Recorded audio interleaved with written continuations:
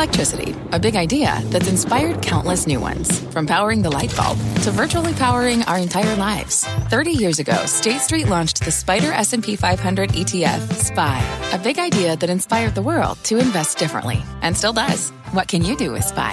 Before investing, consider the fund's investment objectives, risks, charges, and expenses. Visit ssga.com for a prospectus containing this and other information. Read it carefully before investing. SPY is subject to risks similar to those of stocks. All ETFs are subject to risk, including possible loss of principal. Alps Distributors, Inc. Distributor.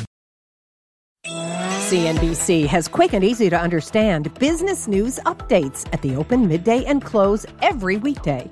Markets, money, and more from Wall Street to Main Street. I'm CNBC's Jessica Ettinger. Follow and listen to CNBC Business News Updates wherever you get your podcasts.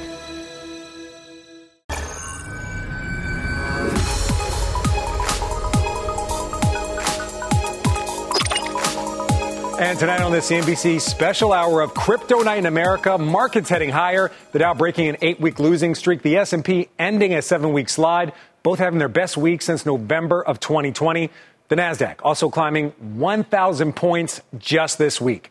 Crypto, on the other hand, falling out of step with the Nasdaq. Bitcoin, which had traded in tandem with tech stocks, falling more than 1% this week. Tonight, we got every angle of cryptocurrencies covered, from companies holding billions on their balance sheets to individuals investing in their retirement accounts. We'll get the latest on stablecoins. We're going to take some of your questions, plus our famous Crypto Night panel. It is back. Welcome, everyone, to this CNBC special, Crypto Night in America. I'm Frank Holland. Mad Money's Jim Cramer. He is off tonight.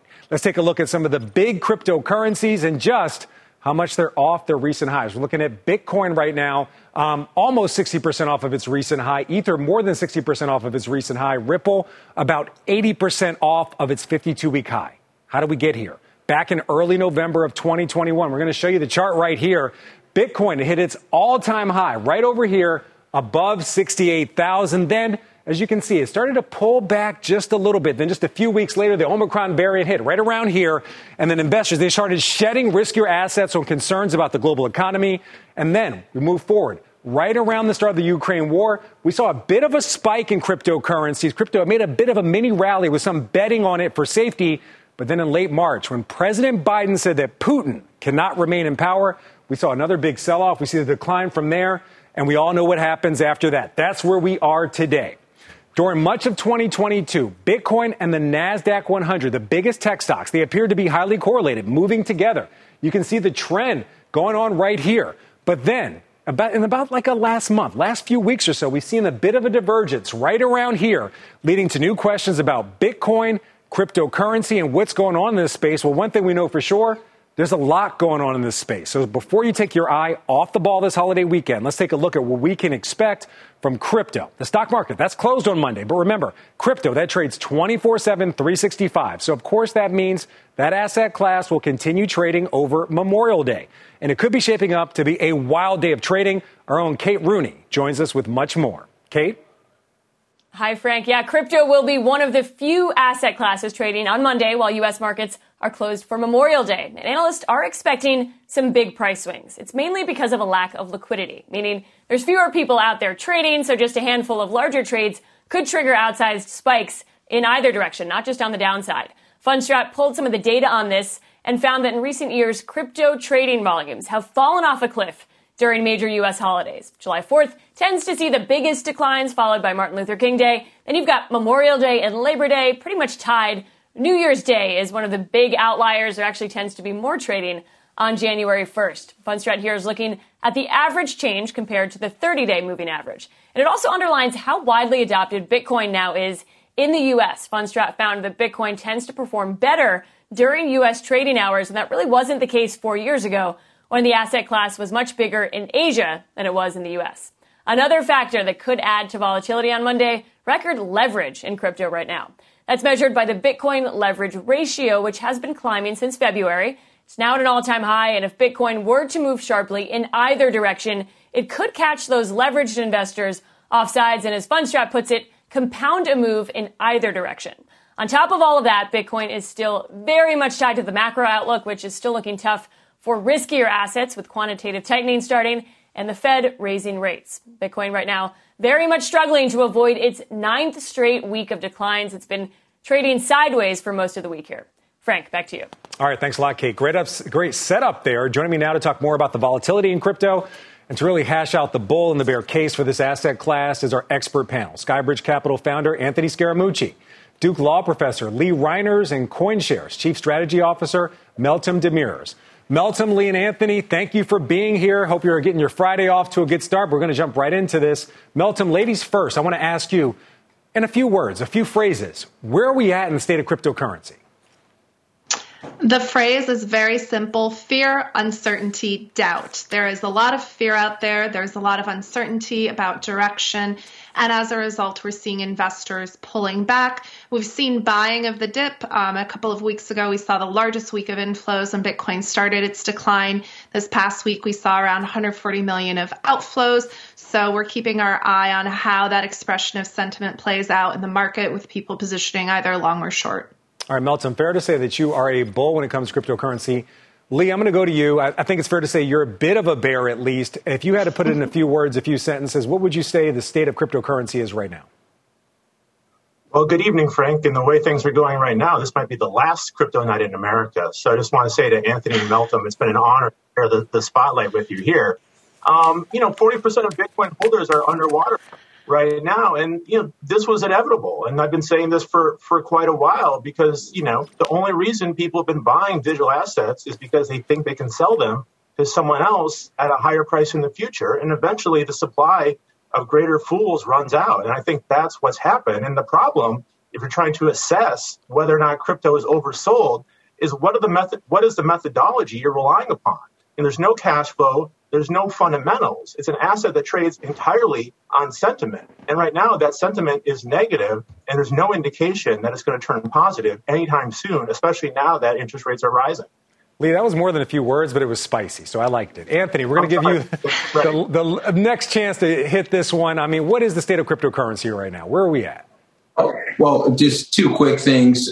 Frank, you left out the Luna Terra debacle in your preamble, and that caused a shockwave through the markets. And I think it's causing a cleansing of the markets and a lot of the altcoins in the space. And then secondarily, what I would say to Lee is I wish he'd come to Crypto Bahamas with us, where Melton was explaining to people the use cases, the broadening of the Lightning Network, and he would have seen that there's billions of dollars of capital entering the space, including the Andreessen Horowitz $4.5 billion capital raise that they announced this week. And so I like following the numbers. Where are the numbers? Use cases are going up, wallets are going up, and there's exponential growth in the industry. But like all early technology, you have these waves of volatility.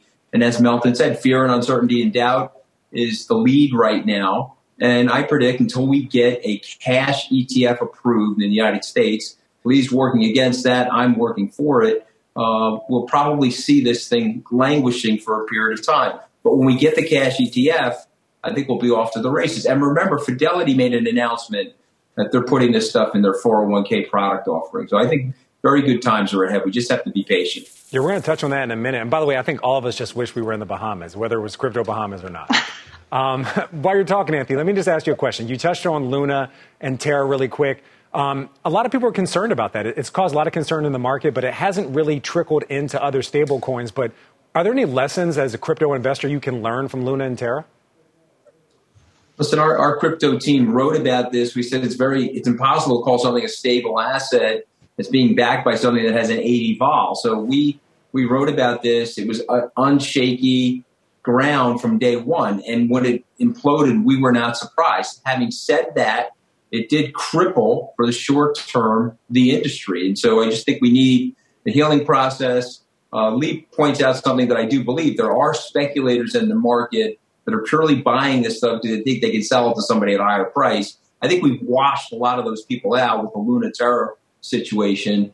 And I think as we return to fundamentals and people that are actually really doing the homework and understand the technology and recognize that the blockchain and things like Bitcoin are going to be these massive delayering mechanisms for our society, where they're going to take middlemen and middle women out of transactions and lead to unbelievable economic efficiencies.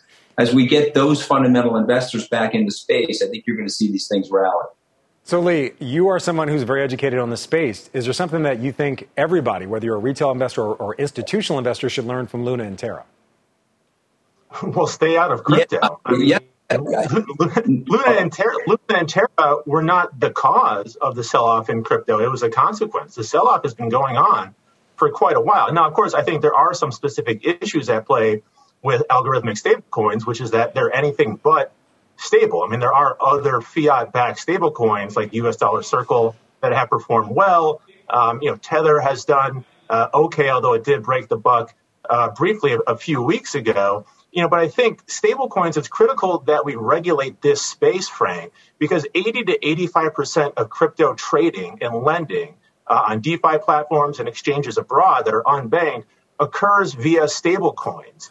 So it really supports this broader crypto ecosystem. And right now, the Treasury Department and the White House are trying to require stablecoin issuers to become FDIC-insured banks, so we don't have this repeated type of run risk that we saw with Tether and that we saw with Luna and US Dollar Terra, and which we could see with Tether. And in Tether's case, they hold over $30 billion worth of commercial paper. So if there were to be a run on Tether, they would have to sell those assets quite quickly, which would drive up borrowing costs for real companies in the real economy. And you would have a spillover impact that really would just be unfathomable. So we have to get stablecoin regulation right and broader crypto regulation right. Man, Lee, you came ready to go tonight. Melton, I'm going to go over to you with a bit of a different question.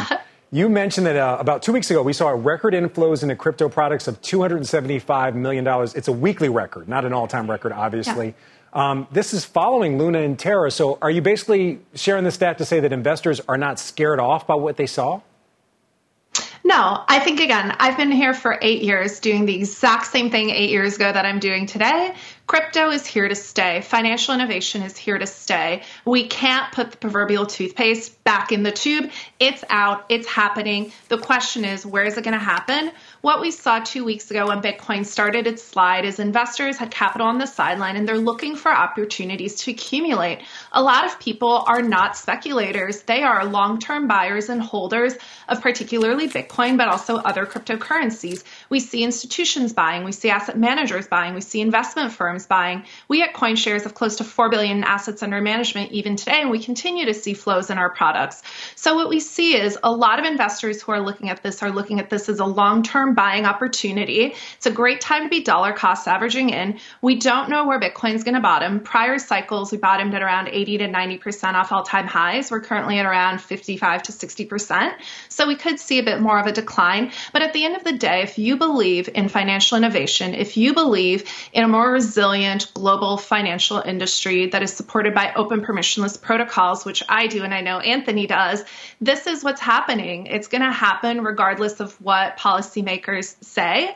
And again, we have a choice. The U.S. can be the home of financial innovation as it's been for many decades, or we can fall behind. So I think the opportunity is here. It's now. It's happening. Mm-hmm. Investors are continuing to add to their positions. And it's not just in public markets. It's in private markets. It's across the spectrum. And there are now more ways than ever, whether it's structured products, whether it's putting Bitcoin in your long-term retirement account, whether it's investing in venture. There are a myriad of ways to get exposure to the space. And I'm just excited to see it continue to grow. We'll continue to see more of a cleanup, as Anthony alluded to. And to me, this is inevitable. Been here for 8. Hopefully we'll be here for 80. So you'll be seeing this space for a long time to come. Well, Lee says this might be the last one, but we do have to get to the last word. We almost have to wrap this up. So I'm going to go back around the horn one more time. A lot of people are hurting with their crypto investments. Crypto is down. I think we can all agree on that. One quick last word, Lee, I'm going to start with you. Actually quick this time. What would you say to people out there that are holding some of these coins that are down 60 to 80%? I mean, I'd say good luck. And you're not going to be at Crypto Bahamas next year. You'd be lucky if you're in Crypto Yonkers, the way things are going. So, again, there's no fundamental value associated with these digital assets. And frankly, these high prices have actually worked against the underlying technology. Satoshi envisioned Bitcoin to be a peer-to-peer payment mechanism. And it doesn't work if it's so volatile and it's trading at $30,000 or $60,000. You look at Ethereum, it was designed for smart contracts. Well, the gas fees are so high that it doesn't work from a transaction standpoint. So I actually think you will see people building out additional products that won't be dependent on these sky-high valuations, that hopefully there'll be a real use case. Because when it comes to blockchain, I'm still waiting for the legitimate economic use case. All right. Lee, that wasn't quick. Anthony, over to you. I'll be brief. If you don't understand these technologies, you should sell. If you're in it for speculative reasons, sell.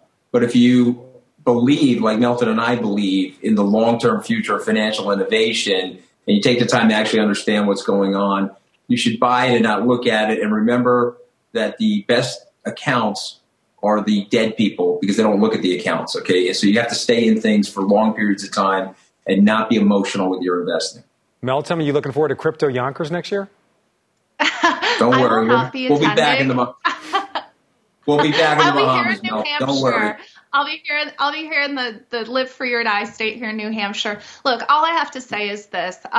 We have seen over the last 8 years that I've been in crypto, higher highs, but also higher lows. There are cyclical trends, but if you zoom out and look at the secular trend, I think the secular trend is undeniable. Yes, there will be winners and losers. And as we've seen, there are a lot of short-term trends in the crypto space that tend to become popular as people chase speculative returns.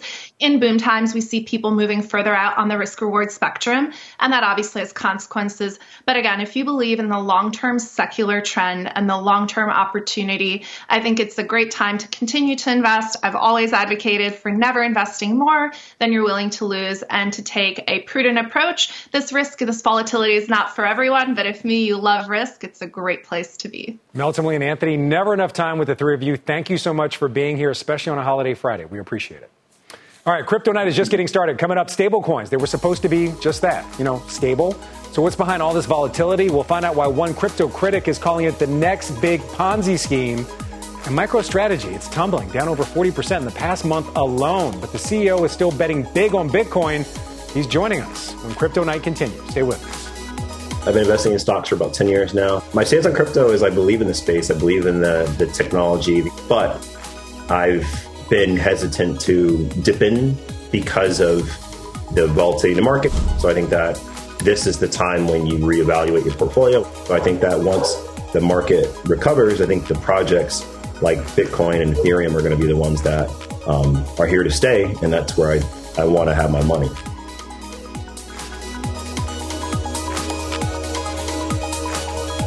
Fact. Running a business is not getting easier on your wallet. With higher expenses on materials, employees, distribution, and borrowing, everything costs more.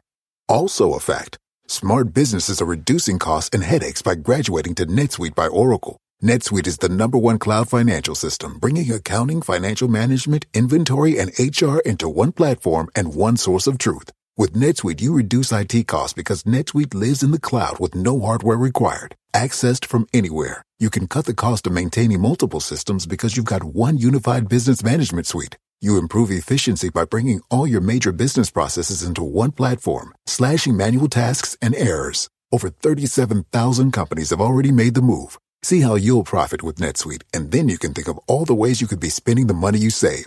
Company retreat in Malibu, anyone? By popular demand, NetSuite is offering a one-of-a-kind flexible financing program for a few more weeks. Head to netsuite.com to start saving. When you're hiring, the best way to search for a candidate isn't to search at all. Don't search, match with Indeed. Indeed is your matching and hiring platform with over 350 million global monthly visitors, according to Indeed data, and a matching engine that helps you find quality candidates fast. Use Indeed for scheduling, screening, and messaging to connect with candidates faster. Plus, 93% of employers agree Indeed delivers the highest quality matches compared to other job sites, according to a recent Indeed survey. Leveraging over 140 million qualifications and preferences every day, Indeed's matching engine is constantly learning from your preferences. Join more than 3.5 million businesses worldwide that use Indeed. Listeners of this show will get a $75 sponsored job credit to get your jobs more visibility at Indeed.com/madmoney. Just go to Indeed.com/madmoney right now and support this show by saying you heard about Indeed on this podcast. Indeed.com/madmoney. Terms and conditions apply. Need to hire? You need Indeed. All right, welcome back to this CNBC special Crypto Night in America. Let's drill down on stablecoins and whether the recent crash in Terra will have the crypto community re-examining how stablecoins should fit into their larger investment plans, and how much should we all just be worried about contagion. Mackenzie Sagalos joins us now with much more. Hey there, Mackenzie. Hey, Frank. So the last few weeks have shaken investor confidence. We saw UST, one of the most popular U.S. dollar peg stablecoin projects, totally collapse. The flash crash cost investors tens of billions of dollars as they pulled out in a panic that some have compared to a bank run. And then there was a contagion effect where other stablecoins, other cryptocurrencies started to melt down. Now, this week in Washington, I was speaking to senators and regulators from the SEC and the CFTC, and they tell me that regulation was already circulating before the collapse, but it's probably going to get pushed through faster because of this. That said, they had a pretty balanced take on what this means for the industry. They think it's a contained event because we're dealing with a very specific kind of stablecoin known as an algorithmic stablecoin, which historically never succeeds. Now, some institutional investors recognize this, and they actually made a killing on their investments by exiting their position before it all came crashing down.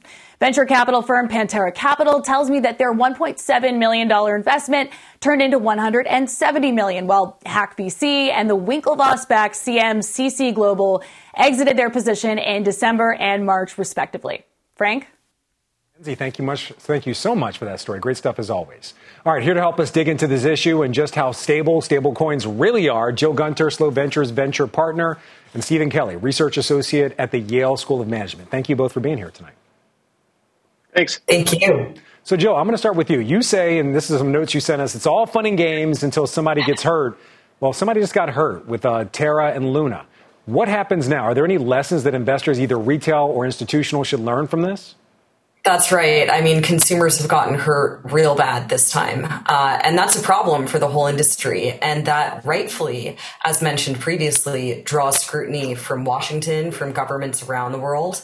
And I think that something that often gets missed and underestimated, actually, is that the industry really welcomes that. You know, the players in the industry who want to bring this technology to market in a responsible way, who recognize that the projects that they're running today are but yet experiments, welcome scrutiny and clarity, actually, from governments, policymakers, and lawmakers. And I think that that will actually be a very healthy development for the industry here in the United States and elsewhere abroad. So, Stephen, over to you. I mean, if we really think about it, aren't a lot of financial instruments and plans kind of experiments? The Fed's going to hike rates to stop inflation. Isn't that a bit of an experiment? We don't 100% know what's going to happen. Is there something that we should have learned from this Luna experiment? Yeah, you know, I think the difference in some of those cases is we have the legal background. We have, you know, sort of a legal underpinning for these institutions. And sort of this code is law idea in crypto, you know, we like we said, we don't have the regulations for it yet. So this kind of thing can happen. It can happen. You know, these entities are often foreign, they're unregulated. You know, it's not always clear how we can regulate them. In the case of Terra, it was especially hard because there was nothing in particular backing it, which makes it even harder to kind of asphyxiate it for regulators to get their hands around. So that remains the challenge going forward. So, Joe, back over to you. You say that fiat-backed stablecoins, they have utility and they have value in many cases. Can you just lay out one for a retail investor or an institutional investor, something that we can just all kind of just understand very easily? Yeah, so I think it's really important not to throw the baby out with the bathwater here in the case of stable coins. You know, we've seen, as mentioned earlier, algorithmic stable coins fail time and time again. You can go back to a project called Newbits in 2016. The exact same thing played out as happened with UST over the last 2 weeks. You know, there were many that saw this coming. But there is a whole other class of product of stablecoin out there that is fiat-backed. Many players in that space are doing things very responsibly, quite transparently, and not that different from what happens on Wall Street with depository receipts and things of the sort. USDC, I think, is a great example of this, which is issued by Circle and Coinbase, and again, very sort of transparent and friendly players in the market, you know, U.S. domiciled. And I think that if you look at the utility there, sure, a lot of it is being used by crypto traders to, you know, park assets as they're moving around between positions and so on and so forth. But there was a great example going back about a year ago where USDC was used as a mechanism to transfer funds into Venezuela when there were sanctions happening and so forth, and transfer money specifically to individuals in Venezuela and aid organizations and things like that. This was all sanctioned and done, I believe, in concert even with some people in Washington. And so that, I think, is a great example of where stablecoins, in particular fiat-backed stablecoins, can be used to create real utility and enable things to happen, transactions and payments to happen that couldn't with any other type of asset. So, Stephen, I want to ask you a question. I also want to show you some stats. This is on U.S. crypto ownership. We're going to show it to you right here. The global crypto market, that's $1.3 trillion. U.S. household net worth, that's $150 trillion. And right now, less than a fraction of U.S. crypto holdings are in U.S. household net worth. You say the end game's for this to become crypto to become big banks. Is that what people really want, or is that what crypto enthusiasts want? Well, I don't know if it's what enthusiasts want. I mean, the idea is sort of a decentralized story, but what's good for the rest of us. So when even with a relatively safe fiat-backed stablecoin, Jill's absolutely right. Nothing's going to go to zero. USDC isn't going to fall the way Terra fell, but it sort of inserts itself in between the crypto economy and the banking system that affects all of us. And it sort of changes the nature of banking liabilities. And now we have this huge sort of intermediary that when people want to exit the crypto economy, suddenly, Tether is selling its assets down. And these entities have to sell their assets down. And that wouldn't be the case if they were banks. Exiting a crypto investment would be the same as just moving into a bank deposit. And that helps the rest of us. It avoids that disruption that can cause scary things like we saw in 2008. Yeah, definitely a scary situation in 2008. I think anybody holding Luna and Terra found themselves in their own scary situation. Jill and Stephen, thank you for the insight. We appreciate it. This CNBC special, Crypto Night in America, it's back right after this. Coming up, are there macro bucks to be made from MicroStrategy? We explain. Plus, no broken tokens. The nuts and bolts on keeping your investment secure in a wild asset class. And rebalanced with Bitcoin? Well, you might already own crypto and not even know it. That and more next. CNBC has quick and easy to understand business news updates at the open, midday, and close every weekday. Markets, money, and more from Wall Street to Main Street. I'm CNBC's Jessica Ettinger. Follow and listen to CNBC Business News Updates wherever you get your podcasts.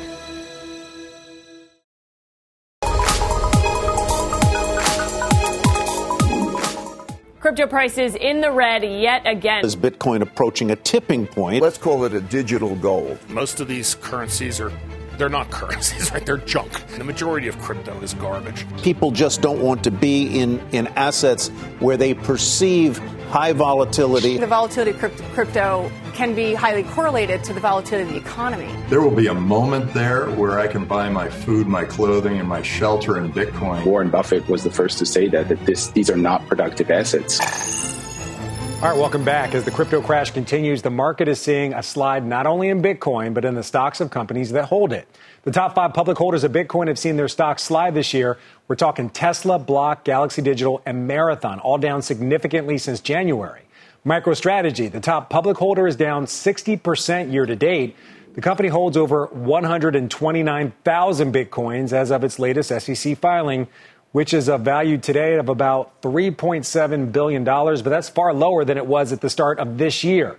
Given Bitcoin's slide, those stocks have been trading almost in tandem with each other. And joining us now to talk much more about this is Michael Saylor, CEO of MicroStrategy. Michael, thank you for being here. Happy to be here.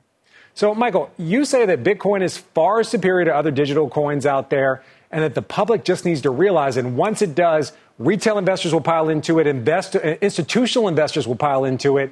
Where do you see this inflection point happening? What's going to be the catalyst for everybody to make this revelation?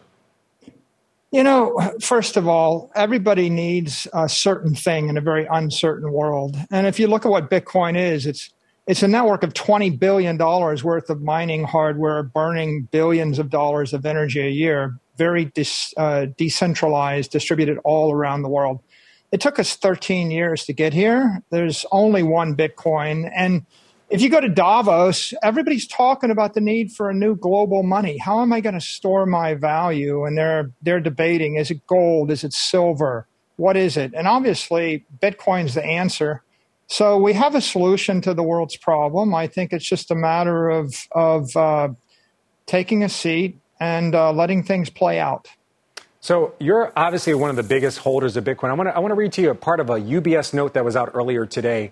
Some comments that I'd really like to get your take on. So the note says, in part, we'd envisage any turnaround as a slow grind as current activity levels are extremely depressed. Social media interest in the space continues to slacken, and weakness in on-chain activity is reflected in a low level of transaction fees being generated by all networks of late. Very bearish take by UBS here on any turnaround in cryptocurrency in general. What's your take on that?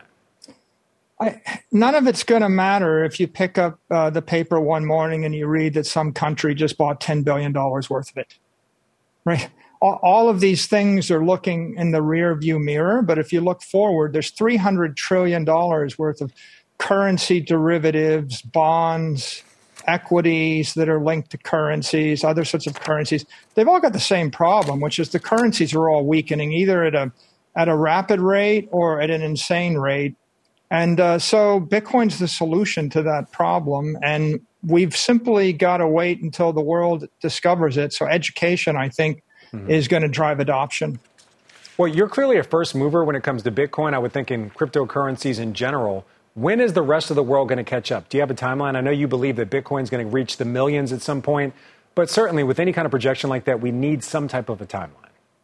Well, a lot of times people focus on the weeks, but if you actually look at the last 2 years, you could say the world is catching up.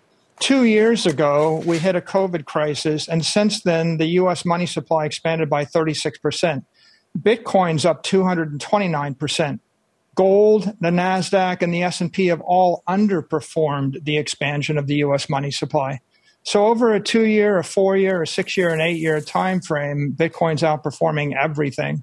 I think if you look out another 2 to 4 years, it's going to continue to perform. And there'll be some volatility in the near term, but I think that's the price you pay for the performance.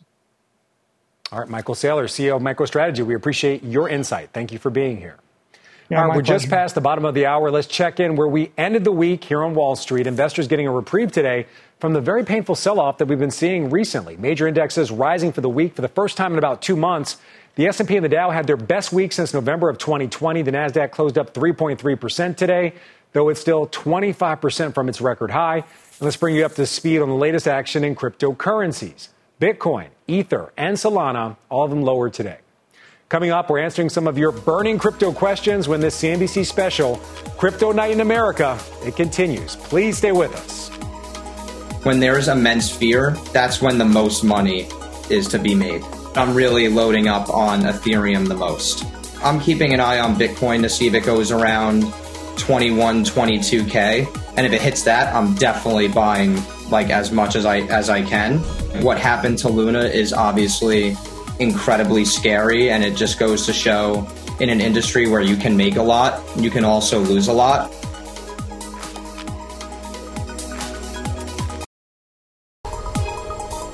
All right, welcome back. Cryptocurrencies have lost $1 trillion in market value this year. $1 trillion. Still, they're increasingly becoming a part of everyday life for U.S. households, according to new data from the Federal Reserve this week. Last year, more than 1 in 10 American adults held or used cryptocurrencies. But only 3% of adults actually use crypto for purchases or money transfers. While that number is small now, some advocates are working to use crypto for much more. CNBC senior personal finance correspondent Sharon Epperson has that story. Alyssa Howell joined a crypto wallet company last fall that pays all of its employees in Bitcoin.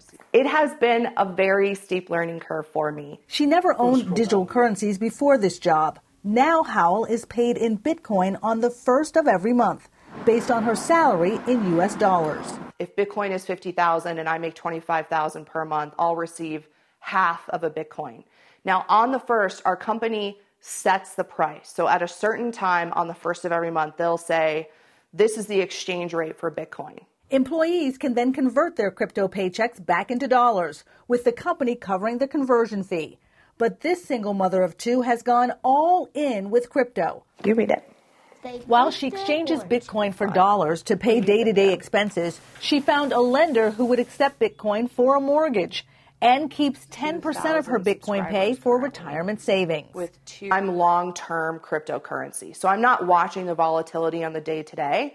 I'm here for the next 5 years, the next decade, the next 2 decades. That's where I really see the opportunity. Howell has worked for the firm Exodus for about 7 months. The company's CEO, J.P. Richardson, says paying employees in Bitcoin is a way to help make virtual currencies more mainstream. I love telling people that only invest what you can afford to lose, because this market still is early, even though we believe in the future of this market. Early days, it's still volatile. The price goes up and down, up and down. Bitcoin has been a roller coaster for investors, the price reaching an all-time high above $68,000 last November, but losing half its value since then. Financial advisors caution investors to balance their crypto investments with other financial goals and not to get in over their heads. Before investing in crypto, ask yourself, do you have sufficient emergency savings, disability and life insurance? Are you saving enough for retirement? Also consider your cash flow. Take a breath before pressing that buy button and potentially consulting with an advisor to say, is this the right thing for me? Keep in mind, there are fees involved with exchanging Bitcoin to dollars and tax implications to consider as well. Also, managing your finances using Bitcoin or cryptocurrencies does not offer the same consumer protections as keeping your money in a bank or brokerage account. And that's why the Consumer Financial Protection Bureau, or CFPB, is taking a close look at crypto. I talked to the director of the agency, Rohit Chopra, earlier this week and started by asking about the CFPB's role in regulating crypto. Most cryptocurrencies, including stablecoins, are largely used for speculative trading as securities, but we're very focused on what does the future of consumer payments looks like. The CFPB is getting an avalanche of complaints about hacks and fraud. So we want to make sure that people have trust in their money. It is being used by lower income individuals more often for transactions. Is that concerning to you in some way? For many consumers, they have nowhere to turn when there's a mistake or an error or fraud. And that's a concern because there is a lot of theft and a lot of hacks. And I think people may not necessarily be aware they don't enjoy always the same set of protections, or they don't even know who to turn to for help. I do think that we always want to figure out ways how technology can actually make people be able to participate more fully in the economy, but we also want to make sure that new technologies aren't a vehicle to just exploit people. Many people have compared some advances in crypto to the advances in subprime mortgages over a decade ago. And obviously, we want to make sure that people have an understanding of the costs and risks and that there is some help for them when things go wrong. We're looking at all of our complaints and we're working with the other regulators to see where we need to crack down on scams and deception. But ultimately, the volatility, particularly in stablecoins, is something that is going to be a focus for the regulators. Chopra told me it is important for consumers and investors to know that cryptocurrencies may not necessarily be stable, and they are not federally insured. The CFPB and the Federal Deposit Insurance Corporation have said that firms cannot misuse the name or logo of the FDIC or make deceptive representations about deposit insurance. Doing so is unlawful, Chopra said. Frank, back to you. All right, Sharon, thank you so much. Crypto Night continues right after this break. Coming up, cryptocurrencies have had investors on tenterhooks this week. We've got a story that may surprise you. Plus, retire on Bitcoin? How cryptos could be changing your 401k. When we return on CNBC.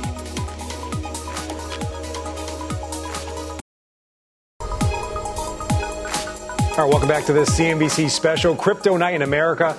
There are still plenty of questions surrounding all things crypto. Let's turn to some of yours. With us now, joining your most pressing crypto questions, is Ben McMillan, CIO at IDX Digital Assets. Ben, thank you for being here. Hey, Frank. All right, let's get right down to it. Our first question is from Ryan in Virginia.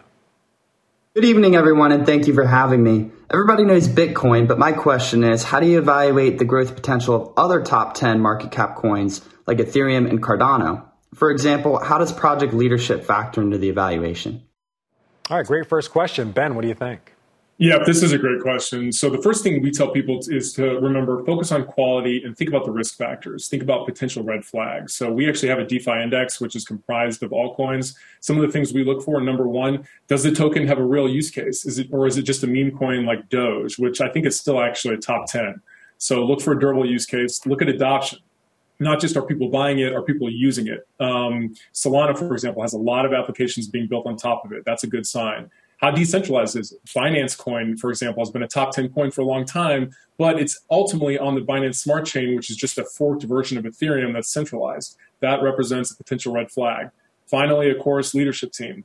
Are they anonymous? Do they have a track record? What's the roadmap? How well are they executed? So how big is the team? These are things you want to look for. It's not a comprehensive list, but it's some of the 4 key factors you want to hone in on. You know, Ben, really quick, where's a trustworthy source you can go to see if a coin really does have utility? I mean, you just got to do a lot of digging. I mean, we spend a lot of time on GitHub. We spend a lot of time on the Discord chats. You really just got to dig into it. One of the benefits of cryptocurrencies is it's very transparent. So you can get in. You don't have to wait for the Ks and Qs to come out. You can go and do a lot of due diligence yourself. Okay. Next up, question from Michael in Colorado. Mike Lanier from Denver, Colorado, Coinbase shareholder from an average cost about $300. With the current cost of $75, Bitcoin price target sub $10,000, where do we think the stock's going to go? Ben, what do you think? Yeah, I mean, this is a tough one. Coinbase has always kind of been a proxy for Bitcoin since its launched, but it's important to remember too that, in addition to the volatility of Bitcoin and the risk of Bitcoin, Coinbase has its own company-specific risk that it's dealing with. In particular, increased regulatory scrutiny, increased competition. It's one of the reasons, Coinbase is down 70% year to date versus, 37% for Bitcoin. Now, that said, they have launched their wallet, which is interesting. They launched their NFT platform. Both of those could be big drivers of growth in the future. But a lot of it's going to depend on just assets coming back into the crypto space. They're going to need to see trading go back up. They're going to need to see, risk come back into the space. So, tread carefully and, be mindful of the downside. We got a lot of questions about this. I'm going to basically paraphrase a lot of the questions that were out there. Should you just keep holding on to your cryptocurrency? Is it going to bounce back? Is this a temporary decline, or is this something that may be permanent? I mean, we liken this to the tech washout of technology stocks in the late 90s. As one example I saw at one point in the late 90s or early 2000s, both Pets.com and Amazon were down over 80%. One of them, of course, went out of business. The other one went on to become an industry unto itself. So if you are a long-term believer in the space, a believer in blockchain technology, this looks a lot like tech washout that we saw in the early 2000s. And so, again, if you have a long enough holding period, a long enough horizon, there's every reason to expect, cryptocurrencies will come back very strong and be a ubiquitous part of the technology that we participate in. But that doesn't mean that it's not going to be a bumpy ride. Yeah, it's been a bumpy ride so far. We appreciate the insight. Have a great weekend. All right, up next, Bitcoin is coming to your 401k. We're talking diamond hands and investment plans next. And stay tuned for the news with Shepard Smith beginning at 7 p.m. Eastern right here on CNBC. We'll be right back. I feel like I have gambled, and it was really fun when I had great timing and was winning, but it's not so fun anymore. The recent failure in Luna has completely changed my perspective on crypto. I'm more hands-off now. Crypto is not what I thought it was going to be. It's too crazy for me.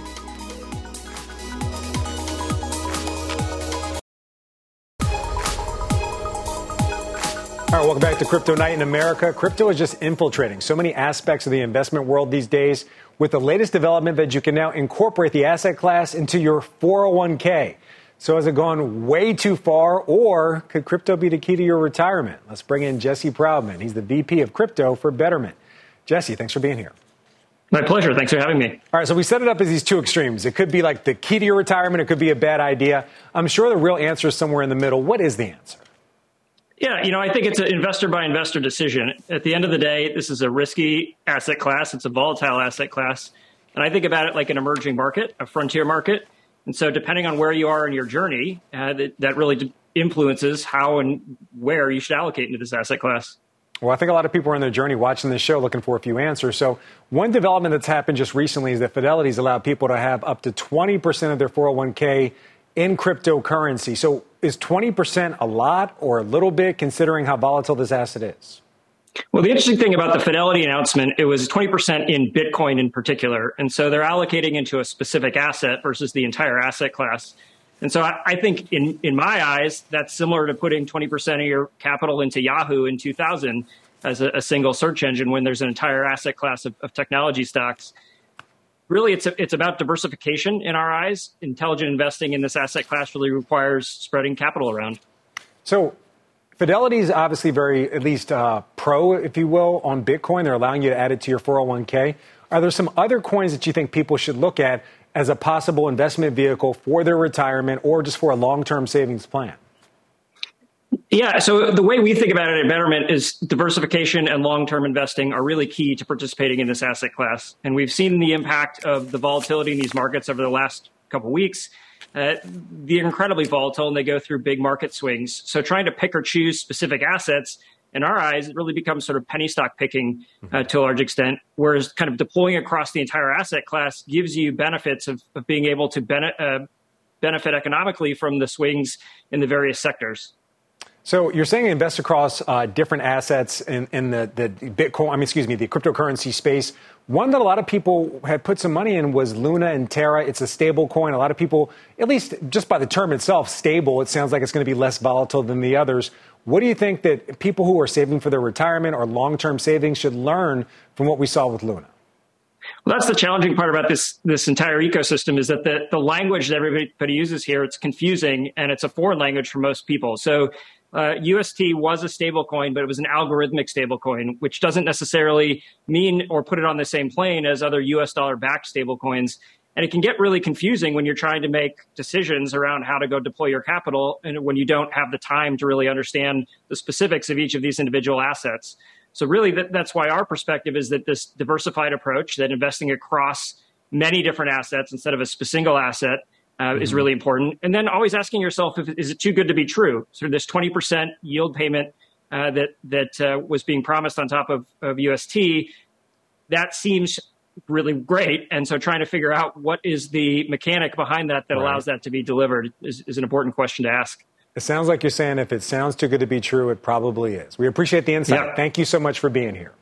That's all. Appreciate it. Thank you. That's all for us tonight on Crypto Night in America. The news with Shepard Smith.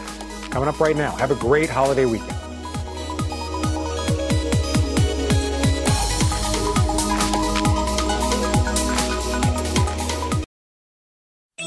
CNBC has quick and easy to understand business news updates at the open, midday, and close every weekday. Markets, money, and more from Wall Street to Main Street. I'm CNBC's Jessica Ettinger. Follow and listen to CNBC Business News Updates wherever you get your podcasts.